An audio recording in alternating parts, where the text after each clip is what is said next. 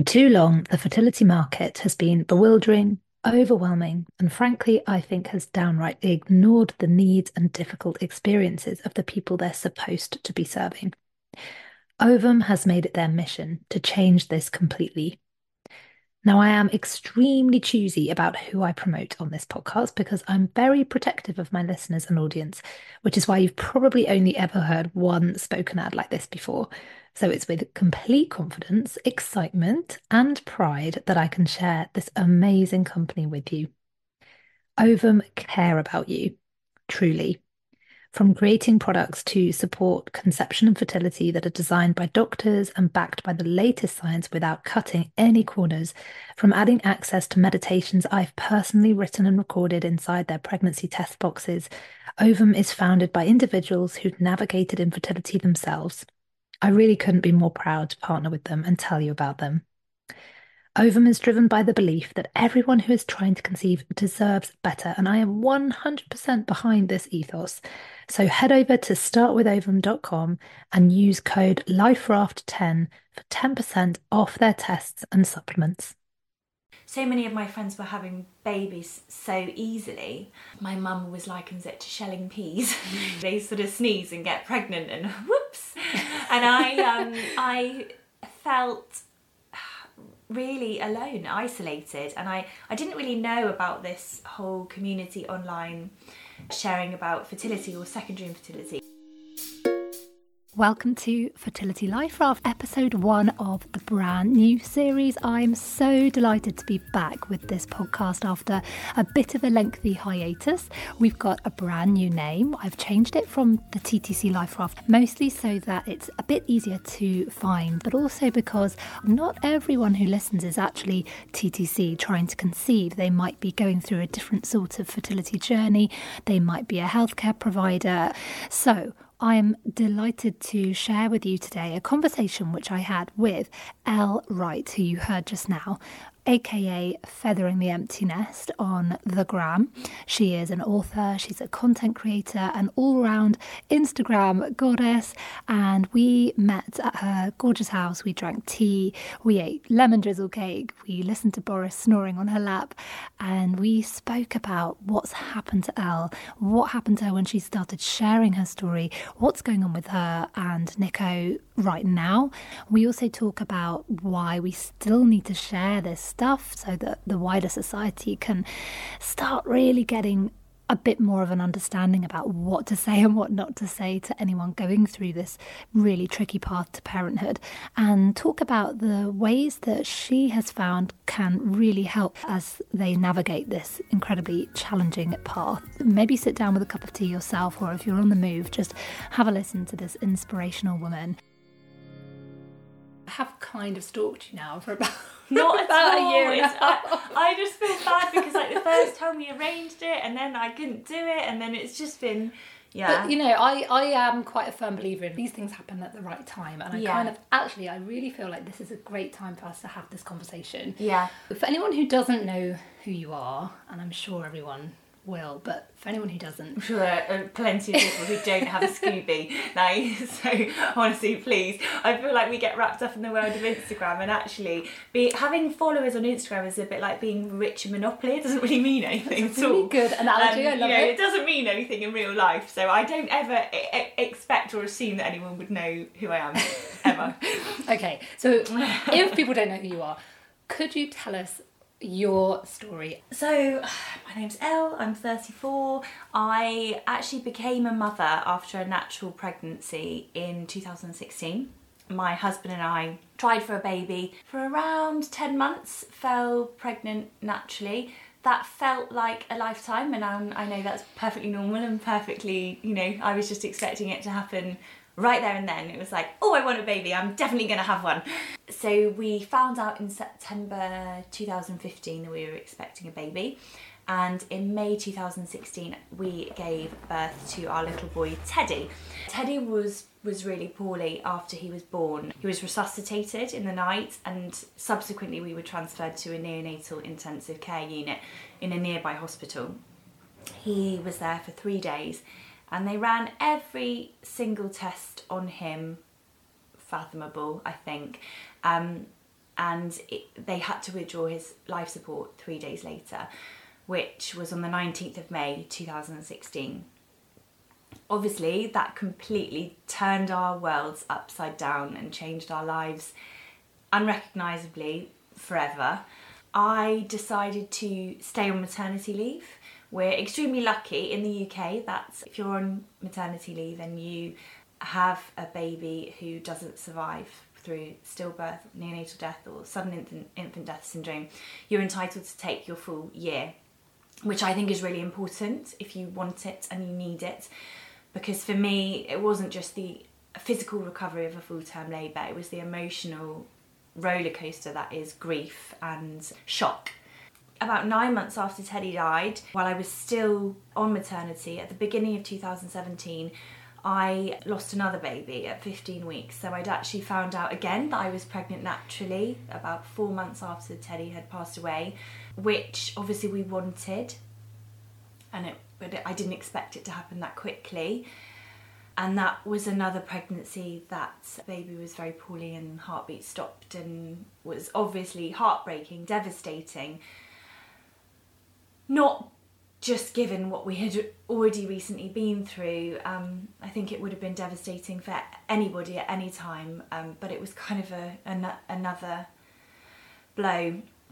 And not what I expected to happen. I don't know why, I expected that we were kind of owed some good luck. I know that sounds weird. I think I would feel the same. Say that out loud. I didn't think that lightning could strike twice, but it does, and it can, and it has. And after that point, I kind of felt really low and really alone, and so many of my friends were having babies so easily. My mum always likens it to shelling peas. They sort of sneeze and get pregnant and whoops. And I felt really alone, isolated, and I didn't really know about this whole community online sharing about fertility or secondary infertility. I knew about loss because I'd used the time after Teddy had died to connect with other parents who'd also lost children, but I didn't really know much about fertility and those kind of things. And I think there was this sort of expectation that after Teddy died that, you know, we would eventually, or, you know, almost quite quickly get some kind of a happy ending, inverted commas, whatever that looked like. And I felt like losing that second baby to me just showed that it wasn't going to come easily. It was, you know, that you're always going to be up against something, if that makes sense. And I started writing. I started sharing a little bit on Instagram, first of all, in captions, and then quite quickly it started to kind of accumulate people who wanted to follow me and see what I was doing. I didn't just talk about loss, I didn't just talk about fertility. I was sharing pictures of my home and all the other things that I love, and forests and all the things that kept me going at a time when I didn't really have a purpose. And so I just started sharing pictures of our home, which has always been a huge passion of mine, and our garden, and things like that. And people started being really kind and sort of speaking back to me, and I was connecting with lots of people, so I began to write a blog. And that was at the beginning of 2017. And after that I was really fortunate. I got to write some pieces for Rock My Family and Rock My Style, which I think for me was really a kind of springboard into what happened next, which I did not expect. Later in the year I was approached by a literary agent, and by the end of the year had signed a book deal to tell Teddy's story. And last year in September 2018 my first book was published, Ask Me His Name, and it is a story from our journey into parenthood, what we went through with Teddy from the moment he was born to the moment that he died, what our family and our friends went through.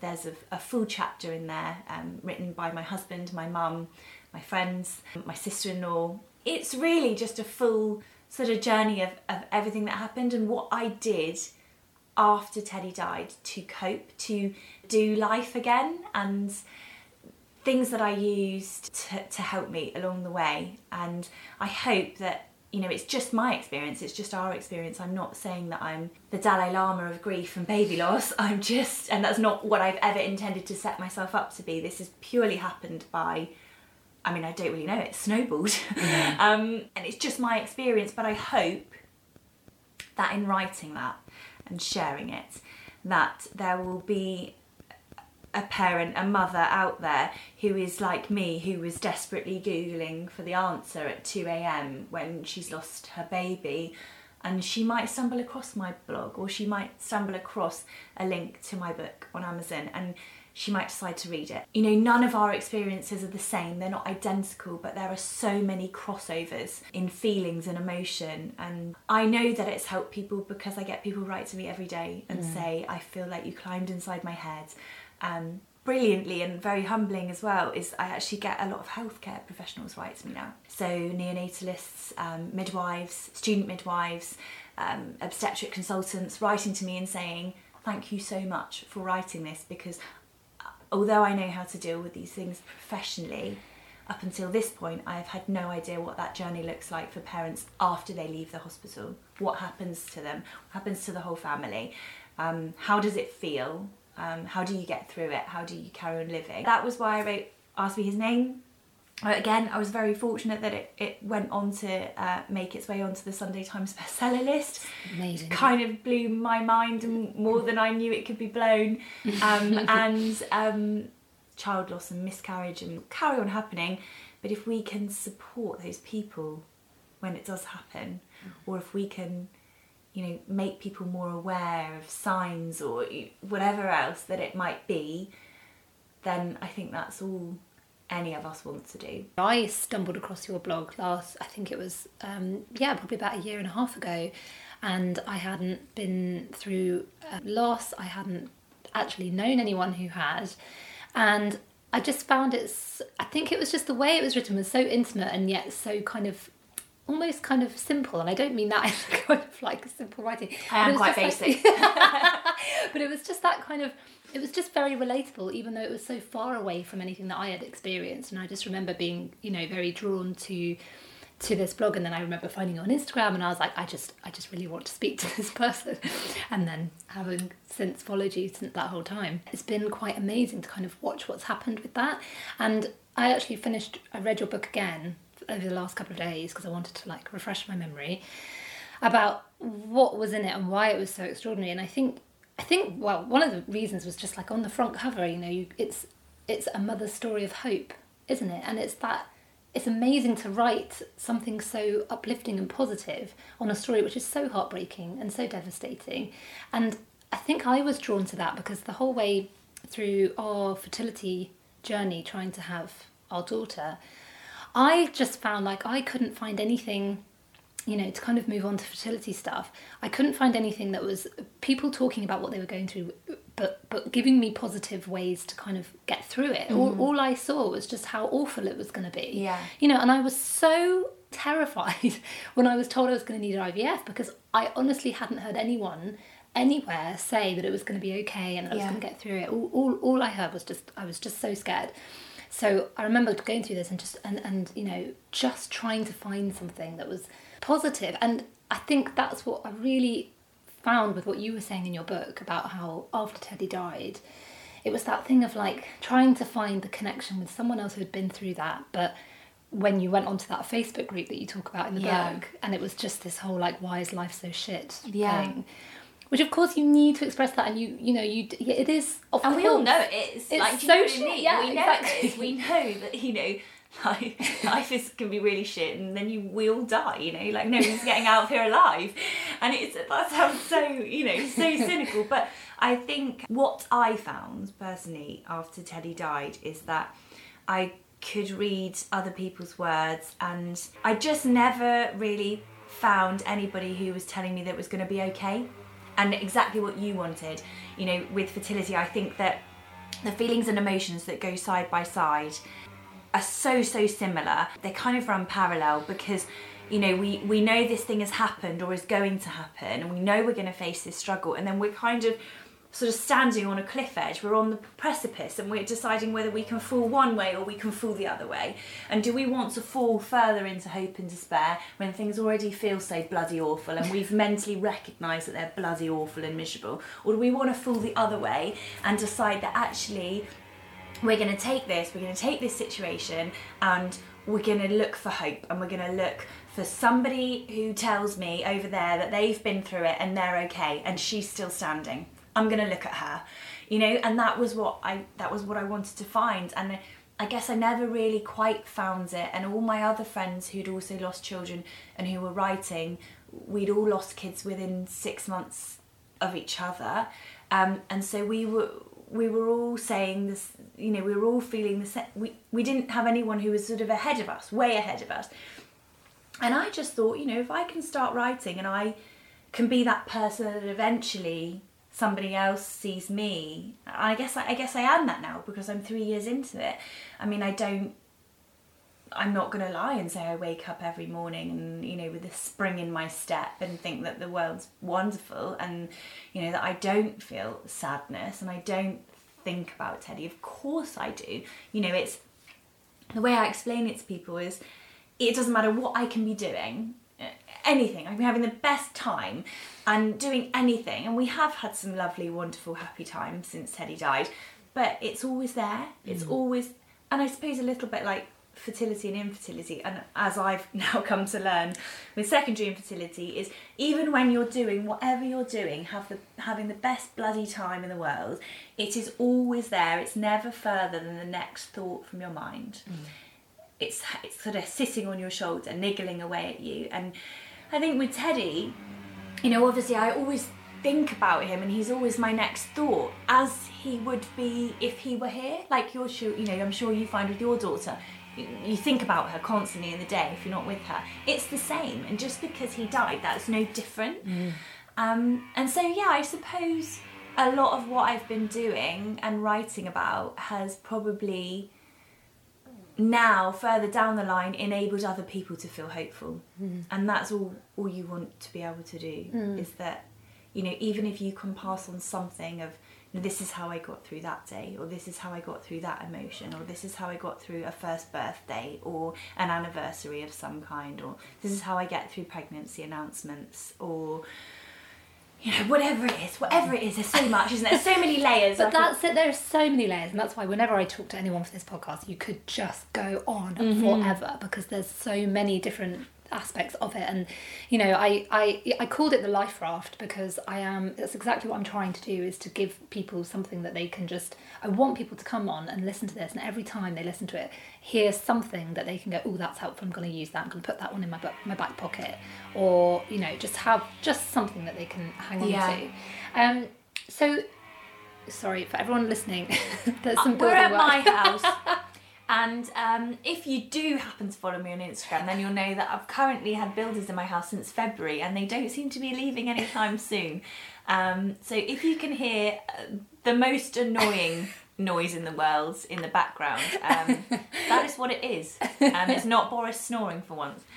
It's the joy of a portable studio. So you've obviously, I mean, this has been the most... like I keep saying this word extraordinary because I think that kind of sums up what has happened to you and Nico over the last 3 years, and also what's, you know, the amazing response that you have had from sharing it. But I was thinking when I finished the book, and I was like, but your story's carrying on. Like, there's a lot more now actually that's happened since the book came out. Yeah. You know, and it's not been easy.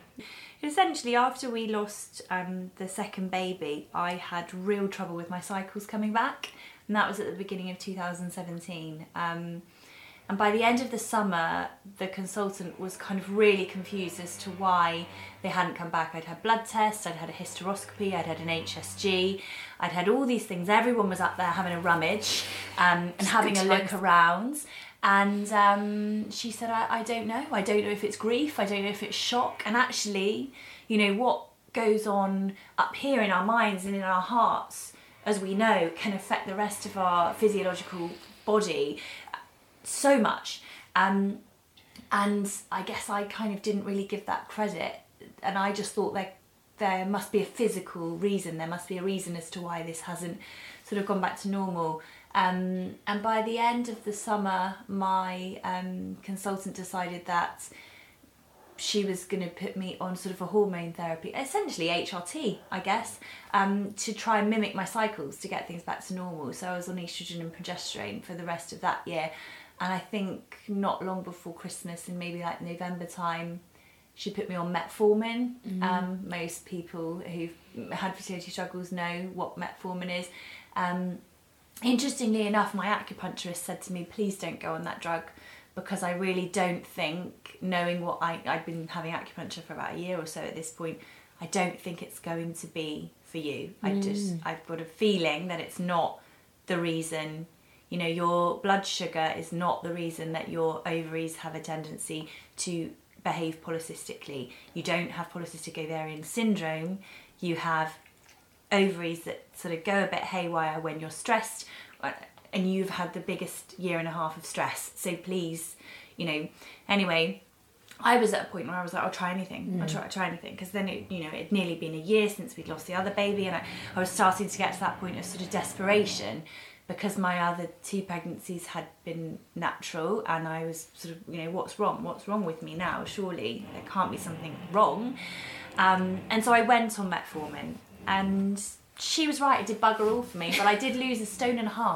Wow. Yeah, I really? don't know why. I think it really, obviously it gets everything working more efficiently, doesn't it? And your blood sugars and things like that.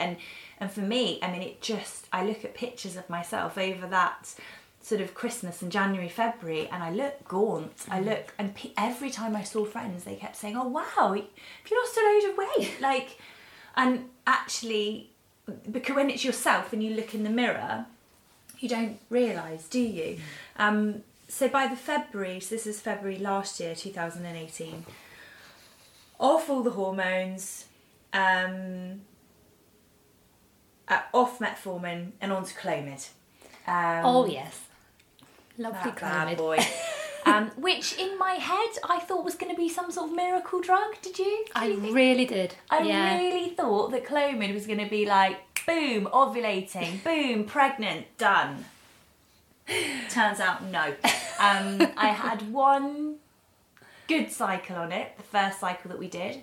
And I actually had a positive pregnancy test, but it turned out to be a chemical pregnancy because it just went to nothing, and then my period started. So that was in kind of beginning of March, end of March last year. And then I thought, well, it worked first time, obviously, not a problem here. There's obviously a reason why it hasn't implanted or whatever. So off she goes, downing beetroot juice and eating kidney beans and everything else, thinking, oh, I'll show you, Clomid. That was me, that was my attitude. And I actually found, during that period, I found Emma's books really helpful. I'm talking about Emma Cannon, by the way, for anyone who doesn't know, but I'm assuming if you listen to Alice's podcast, you definitely know. So I was using a lot of Emma's recipes for, following her cycles, but Clomid just took over and fucked up my cycles. And I think by the third one, I had a 62-day cycle. And so we were going way into the summer, and I was going back for monthly scans with my consultant, and she was just not really understanding why everything was sort of going a bit haywire. I think there was a couple of longer cycles where I did ovulate, but really, really late. So, I mean, goodness knows if that would have been any good. And then when we were in the depths of the summer and she could kind of see how desperate I was getting, she said, because it's been over 2 years since Teddy died now, technically you've been trying for a baby for over 2 years. And we can't put our finger on it apart from these ovaries that like to behave polycystically. So we're going to refer you for IVF. And I was like you. I just heard those 3 letters and I thought, what? I don't need IVF. I don't need IVF. And I've had 2 pregnancies. One was I don't need IVF. And I just remember feeling terrified, like I was standing on the edge of this complete unknown. And I don't know if it made you feel like that, but Totally. And I just sort of said, oh, do you really think I need that? That was my response. I I think I probably said a So the woman who had like 35 years obstetric and gynecology, experience, like, oh, you really think I need that, do you? An idiot. But I guess maybe that is my problem, is I am the eternal optimist. I am ever hopeful. I do think the best is going to happen. So every month, I would be like, well, game time, this is going to be it, isn't it?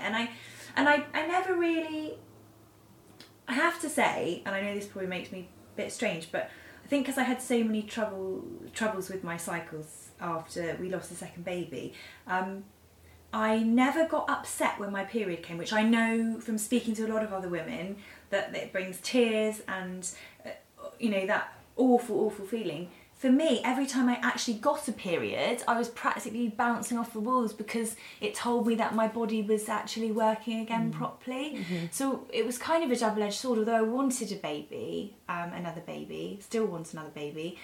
And I was disappointed I didn't get that really sort of heavy low and sadness each time that happened. Well, it's like you have another chance then, don't you? As soon as the period comes, you're like, okay, brilliant, I can try again next time. Yeah, and I think that was it really. So we had our IVF referral, and by September we were, end of September, beginning of October, we were in there having our booking appointment, doing all of the paperwork. Oh yeah.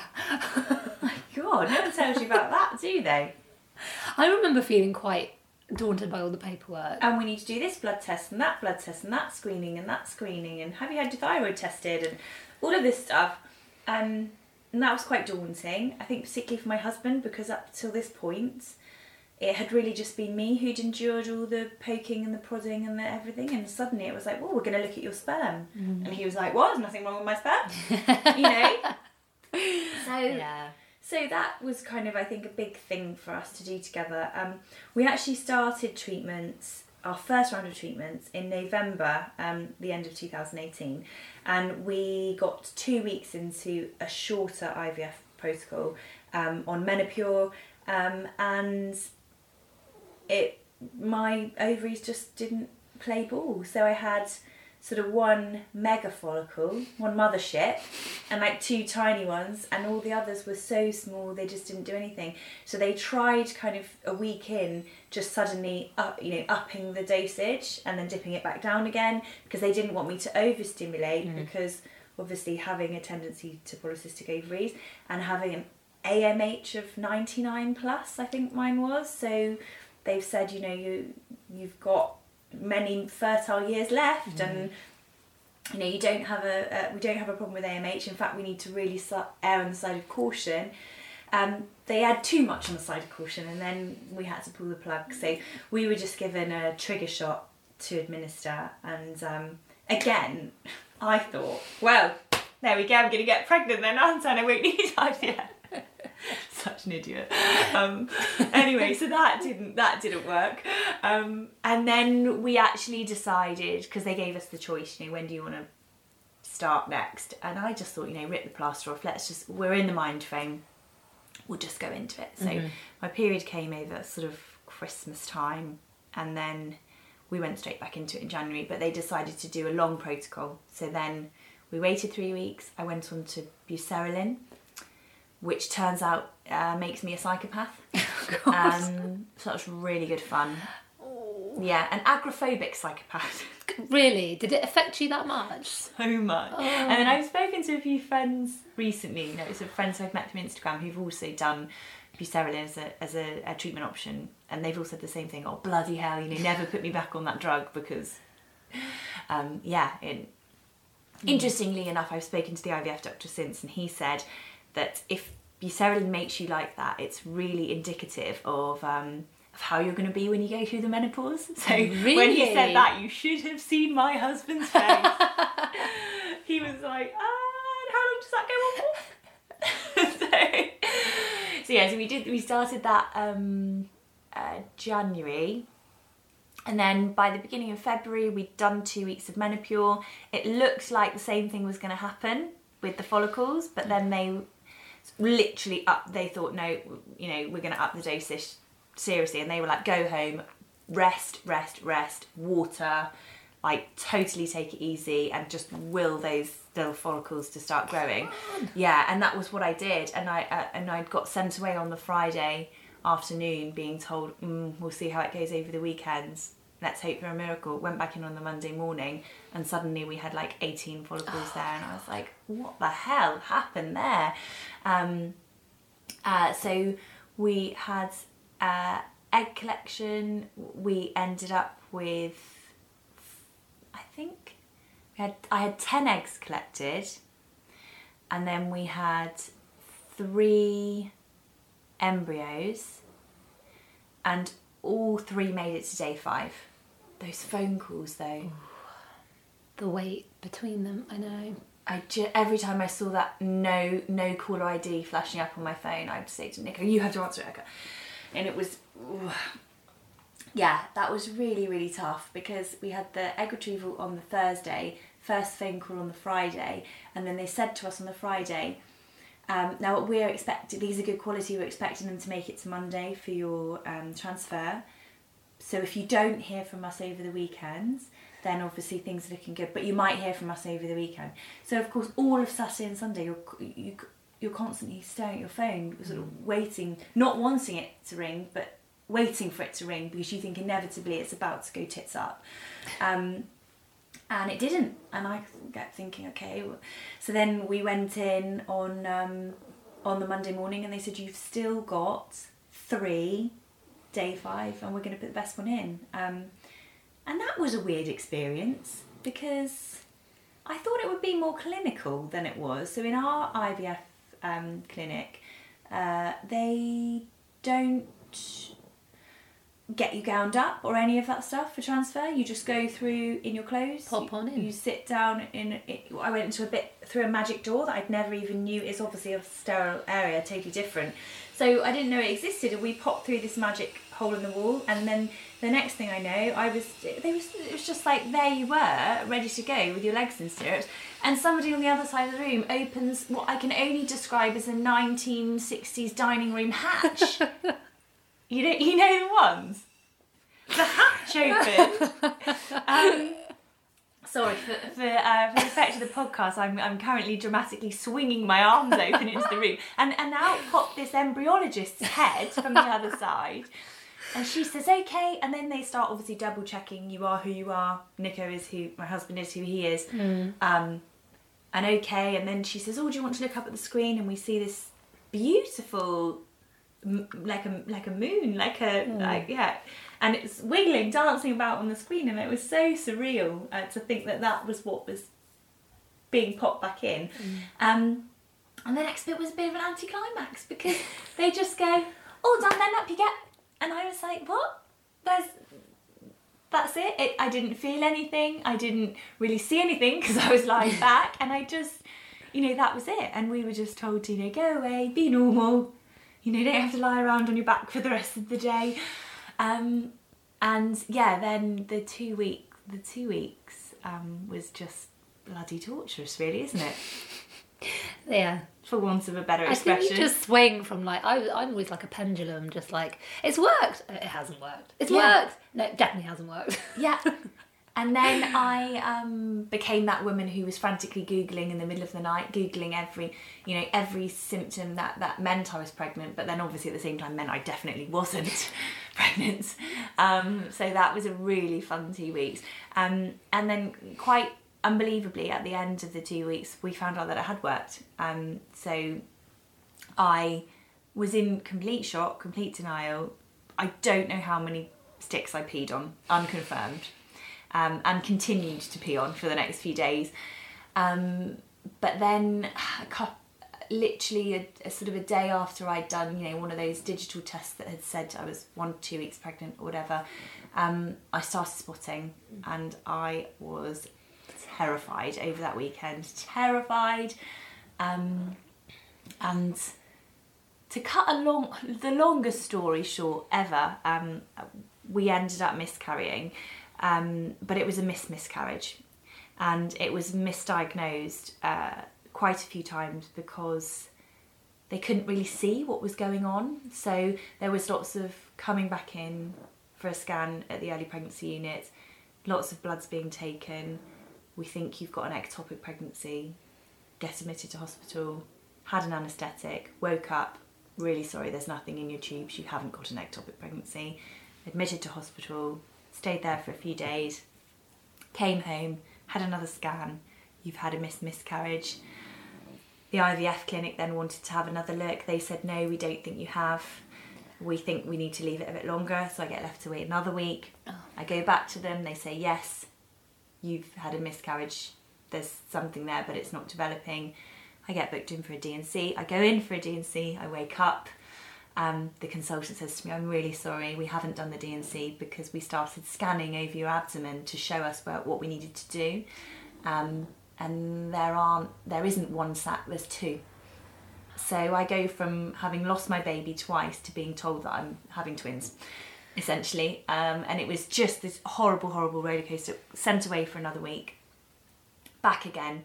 Obviously I'm really simplifying this and not throwing in all the emotions and the crying and the Googling and the just pure desperation, really.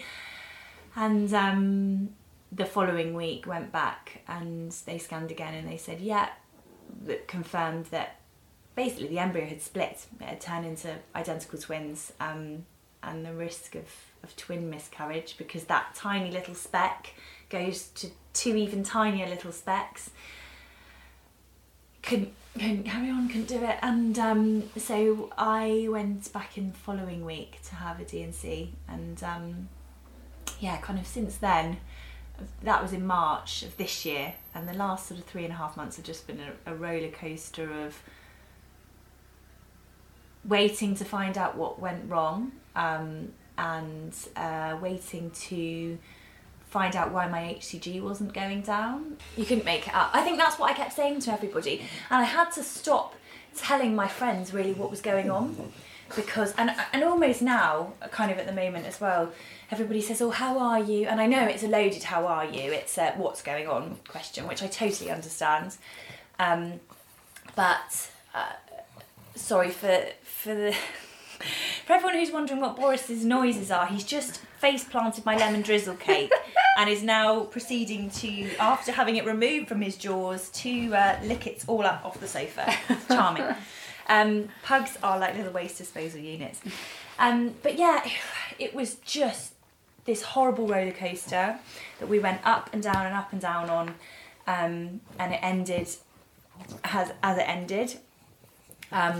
And then my HCG wouldn't come out of my blood, so on the day that I'd had my D&C it was 91,000, and 3 weeks later it was still 5,000 something, and they couldn't understand why. So even though they'd tested everything from the miscarriage, they then sent it off to Charing Cross Hospital because they were worried that I had an invasive molar pregnancy. Oh my God, I've never even heard of that. What's that? So it's a molar pregnancy, which is when there are two types. You've got a normal molar, and then you've got it's like a half molar or a full molar. But it's when you get implantation, and then the embryo, I think it's to do with the genetic information. It isn't there that's come from the sperm, so it isn't there. And so what happens is, rather than a sort of fetus starting to form and a separate placenta, just tissue starts to form, which is like with nothingness in a sac. And so they didn't think I had that. They thought that the sacs had looked like they had started developing, and then everything had stopped developing.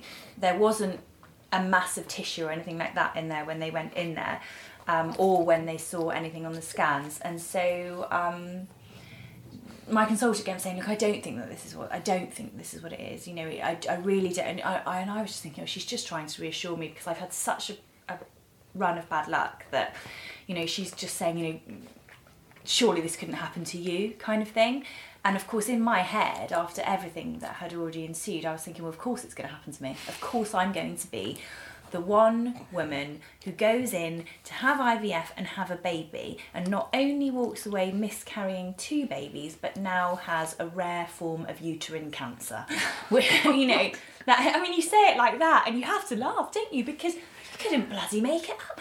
And when this consultant, it wasn't my normal consultant, the lovely lady who I see, who's been looking after me for the last few years, it was a colleague of hers, and he did this scan and said, yeah, well, you know, your HCG is still really high, and it still looks like there might be some sort of shadow in there, so we need to check out that that's not an invasive molar, and because it starts to produce HCG again, and you have to have treatment.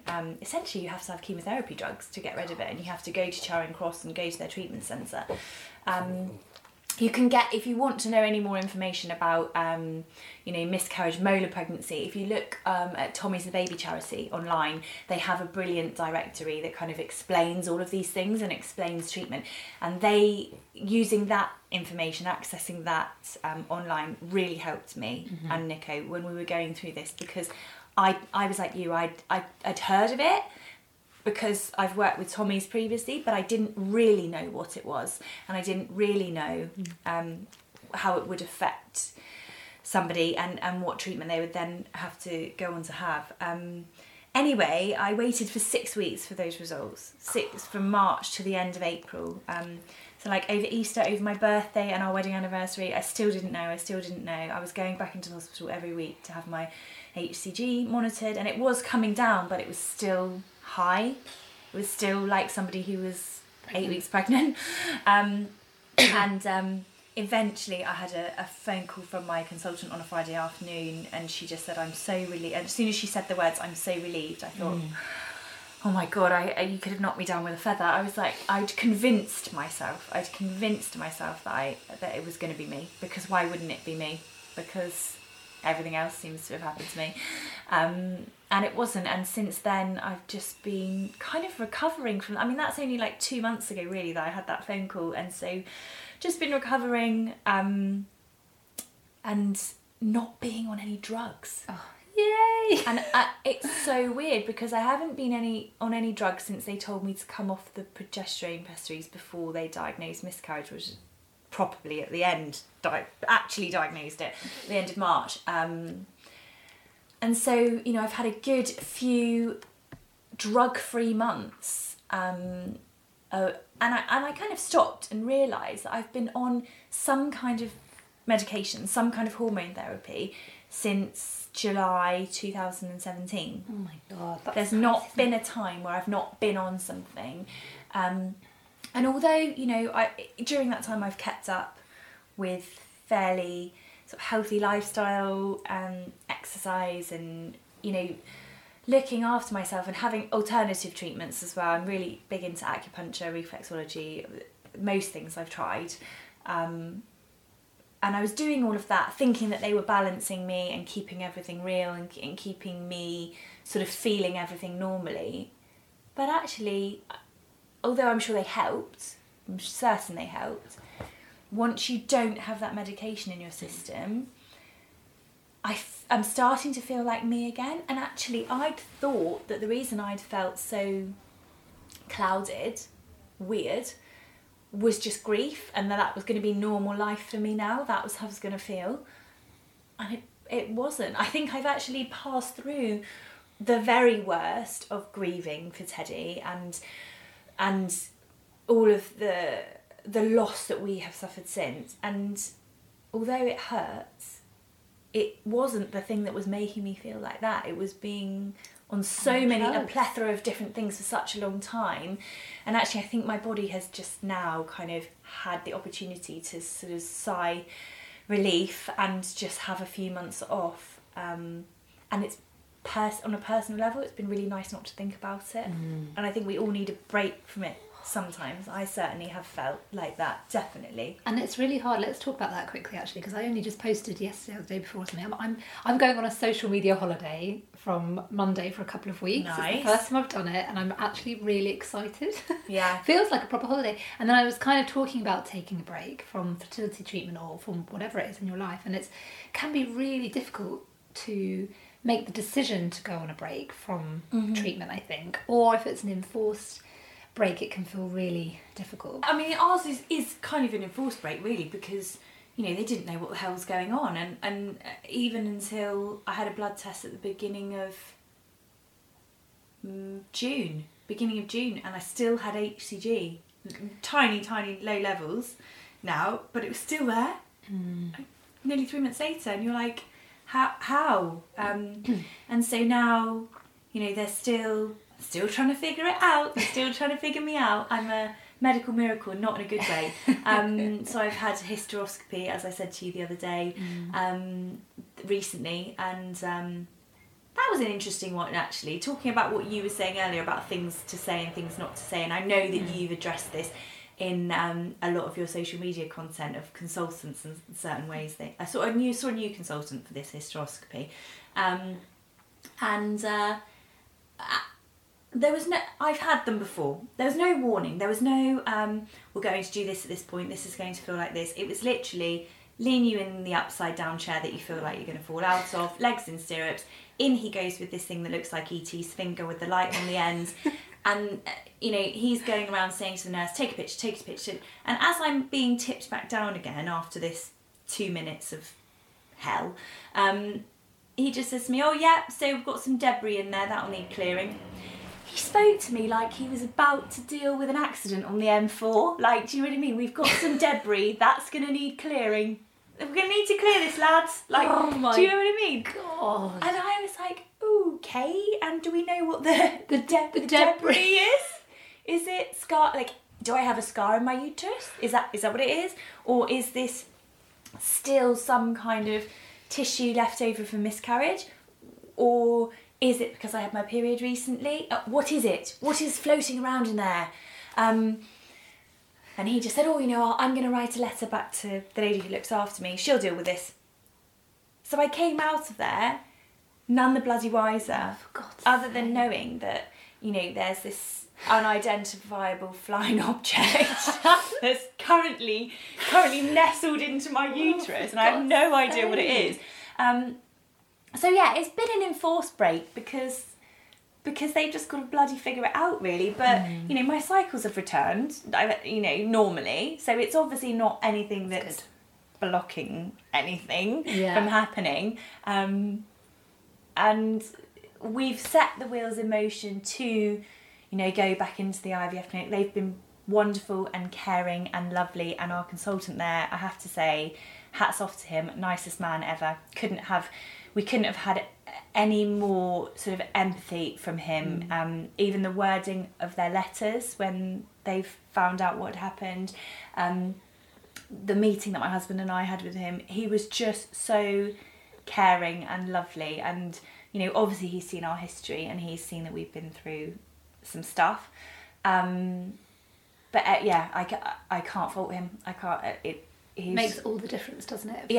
Yeah, totally. Good care makes such a big difference. And yeah, so we're kind of sort of waiting. We're sort of waiting in the wings, if you like, to be told if we can proceed and how we can proceed. He was really positive and said, you know, now we know that it's worked for you. We know you can get pregnant. And actually, for me, that's been a huge curtain lifted. Like, that doubt has just gone. And I think, yeah, I know that my body can remember how to do it, which sounds really like a strange thing to say, given the circumstances, because you are essentially searching for a needle in the biggest, shittiest haystack ever. But it's, I think, for me, having not been able to get pregnant for 2 years after we lost the last baby at the beginning of 2017, I'd almost convinced myself, even with being Mrs. Positive, that what if it does? What if you can't? What if it doesn't happen again? What if you can't get pregnant again? That, you know, naturally, or with treatment. What if IVF doesn't work for you? Where do you go then? And it's just lifted that curtain. It's like, psychologically, I feel completely different about it now. And going into it a second time, although it's terrifying in many ways because you know the process now, which is also quite comforting. It's, you know, it's, again, a weird one, but And I also know that even when you get those lines, it's not necessarily a given. It's could all end how it ended last time. But I just feel positive because I know that it can happen, if that makes sense. And so, yeah, I guess I'm not as fearful this time. You know, there'll always be that little seed of self-doubt and that little, it's worked, it hasn't worked, it's worked, it hasn't worked. But yeah, it's just, I think after a break, feeling confident enough and feeling ready to step back on that roller coaster. And I don't want to do it too soon. Neither of us do. I don't want to throw myself into it and think, right, I must hurry. I must have a baby as soon as possible because, you know, actually, it's been more than 3 years since Teddy died, and it hasn't happened yet.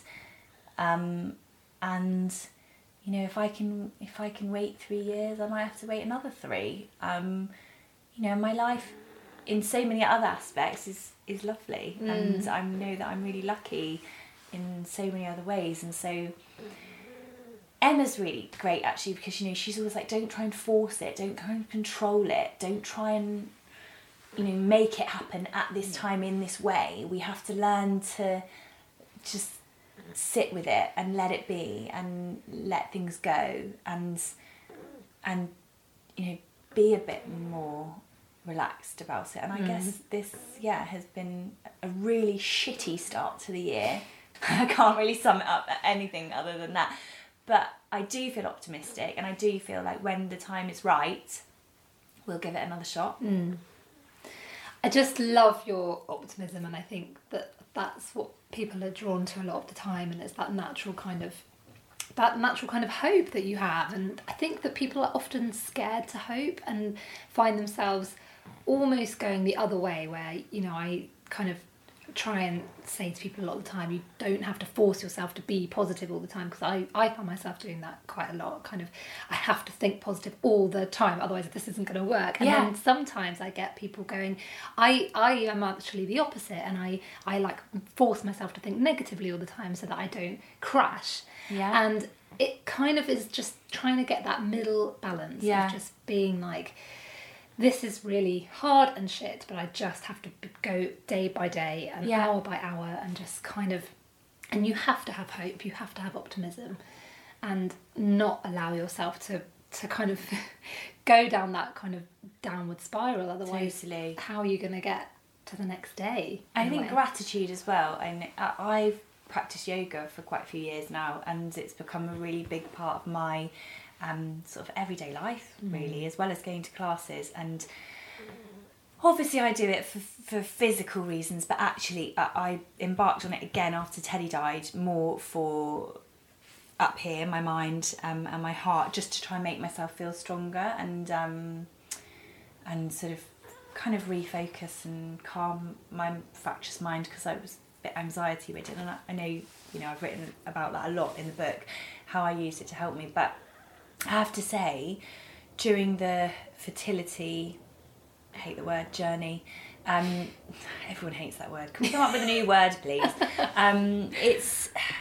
It really has helped me to focus on cultivating a constant feeling of gratitude, to be grateful for the things that I do have, and of which there are so many. And I think, you know, when you start to think of it like that, I have my health, I have my husband, I have had Teddy, and he was here, and that was wonderful. And I have Boris, even though he tries to eat all the cake.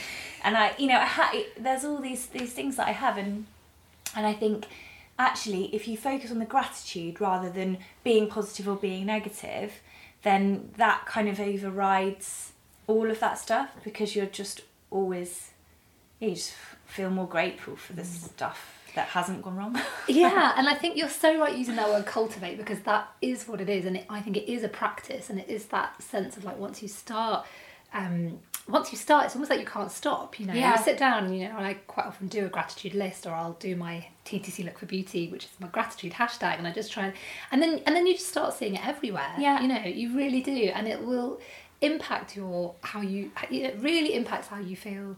Totally. Just day to day. And yeah, I think you're really right that actually, the more you concentrate on that, you don't have to worry about that. Am I allowed to feel hope? Am I allowed to feel this? You can feel whatever you want to feel. You just, And because it can feel hopeless, absolutely. I have days where I feel utterly hopeless and I feel like the universe is playing some cruel trick on me and that it's really unfair. And it is really unfair. Yeah. I think infertility or fertility struggles for anyone are horrendous. Nobody should have to go through it, none of us. And infertility, secondary infertility, I think particularly after loss of a pregnancy or giving birth to a baby and losing that baby, and then not, for whatever reason, seemingly being able to have another one, just feels impossibly cruel. That's the only way I can word it. And I think I have spent so long talking about loss and all my feelings surrounding losing Teddy, and sort of this narrative of parenthood, if you like. And the book, as you quite rightly said, was my journey up to that point. And now, kind of in the last 18 months since I finished writing that, my journey has had so many more twists and turns in it. And what I'm talking about now and writing about now is obviously still that underlying, narrative of parenthood and trying to parent when you've lost a child, but also that struggle to try and do it again. And I think it happens, secondary infertility happens to more women than we realise. And since I've started writing about it, oh my God, there are loads of us. We're so unlucky. Do you know what I mean? And then that's what people write to me. They say, it's so good. It's so refreshing to just see you say, do you know what? You don't just have a miscarriage or lose your baby and, now I've got a rainbow baby and everything's fine and here's my happy ending, guys. There can be a lot of turmoil. There can be more heartbreak. It can be really shit and really hard. Sometimes don't want to keep going, but you're probably just going to keep going because that's human spirit and that's what we do, isn't it? And I think talking about it and not just assuming that because somebody hasn't gone on to have another pregnancy or another child that they don't want to or they're not ready is a really naive way of looking at it, and I think we need to educate ourselves as a society, because I've had countless people, as I said to you earlier, say to me, when you're ready to have another baby, when you feel like you can try again. And I've tried again. Yeah. If at first you don't succeed and all that, it's not a personal choice. I would have had more than one baby now since Teddy died, if I could have. Would have, I guess it's always been our sort of dream, if you like, to have 3 children. So if I want to have 3 children at home, I've already had Teddy, I've got to have another 3 pregnancies, and I can't even seem to get one to work. So it's like, it's not a choice. It's not a choice. And I think so many women must struggle with those everyday questions so why aren't you having another one? Or don't you want another child then? And I'm sure, you've had it and you just, some days you can bite your tongue and some days you just want to scream and explain to somebody. And sometimes I do. I throw it back to them, and I don't feel awkward with it now. Yeah. I throw that ball back to them, and I let that awkwardness sit with them, because if they're going to ask a silly question, then I'm going to give them the answer, not in a rude way, just in a, actually, I've lost 2 more pregnancies, and we're having IVF, and I have an unidentifiable object in my uterus. Probably don't tell them that bit. But, and I can, if I have to carry that awkwardness and that burden around and that sadness, really, isn't it? When you're constantly trying, if I have to carry that around with me every day, all day, every day, then if somebody asks a daft question or says something that's not necessarily been thought about carefully, then I think they almost deserve to have that awkwardness for a minute, 2 minutes of their lives, because it might feel crap for them in that moment, but they're going to walk away and forget about it later. You'll still be sat there thinking about it.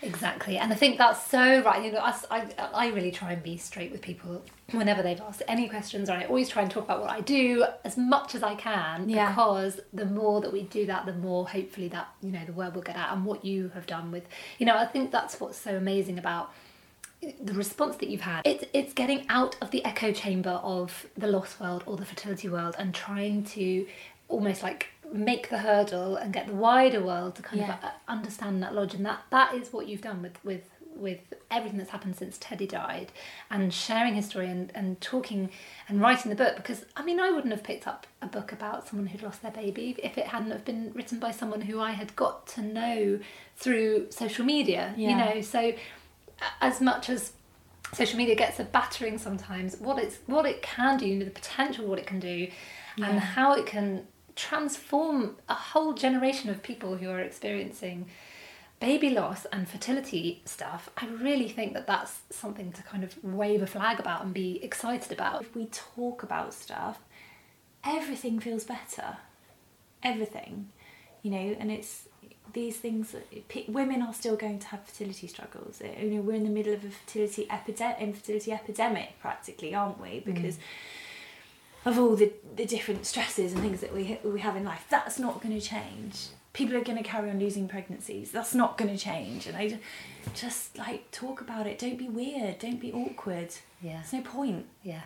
Doesn't help anything, does it? Don't doesn't. be weird. Don't be weird. That would be my only bit of professional advice. But it kind of sums it up, doesn't it? Yeah. I mean, it basically sums it up. Elle, I know you have to go to an appointment, so I'm going to wrap it up. But thank you so much. No, my pleasure. Thank you. Everything. Thanks for having me. So open, so honest, and so wonderful. So thank you very much. Thank you. You heard it here first, people. Don't be weird. Don't be awkward. And then everything will be fine. I think it really does sum it up.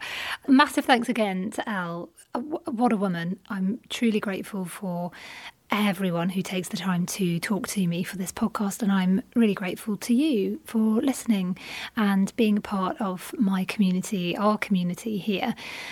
If you would care to leave me a rating or a review on iTunes, then I will enter you into a draw to win chocolate brownies for life.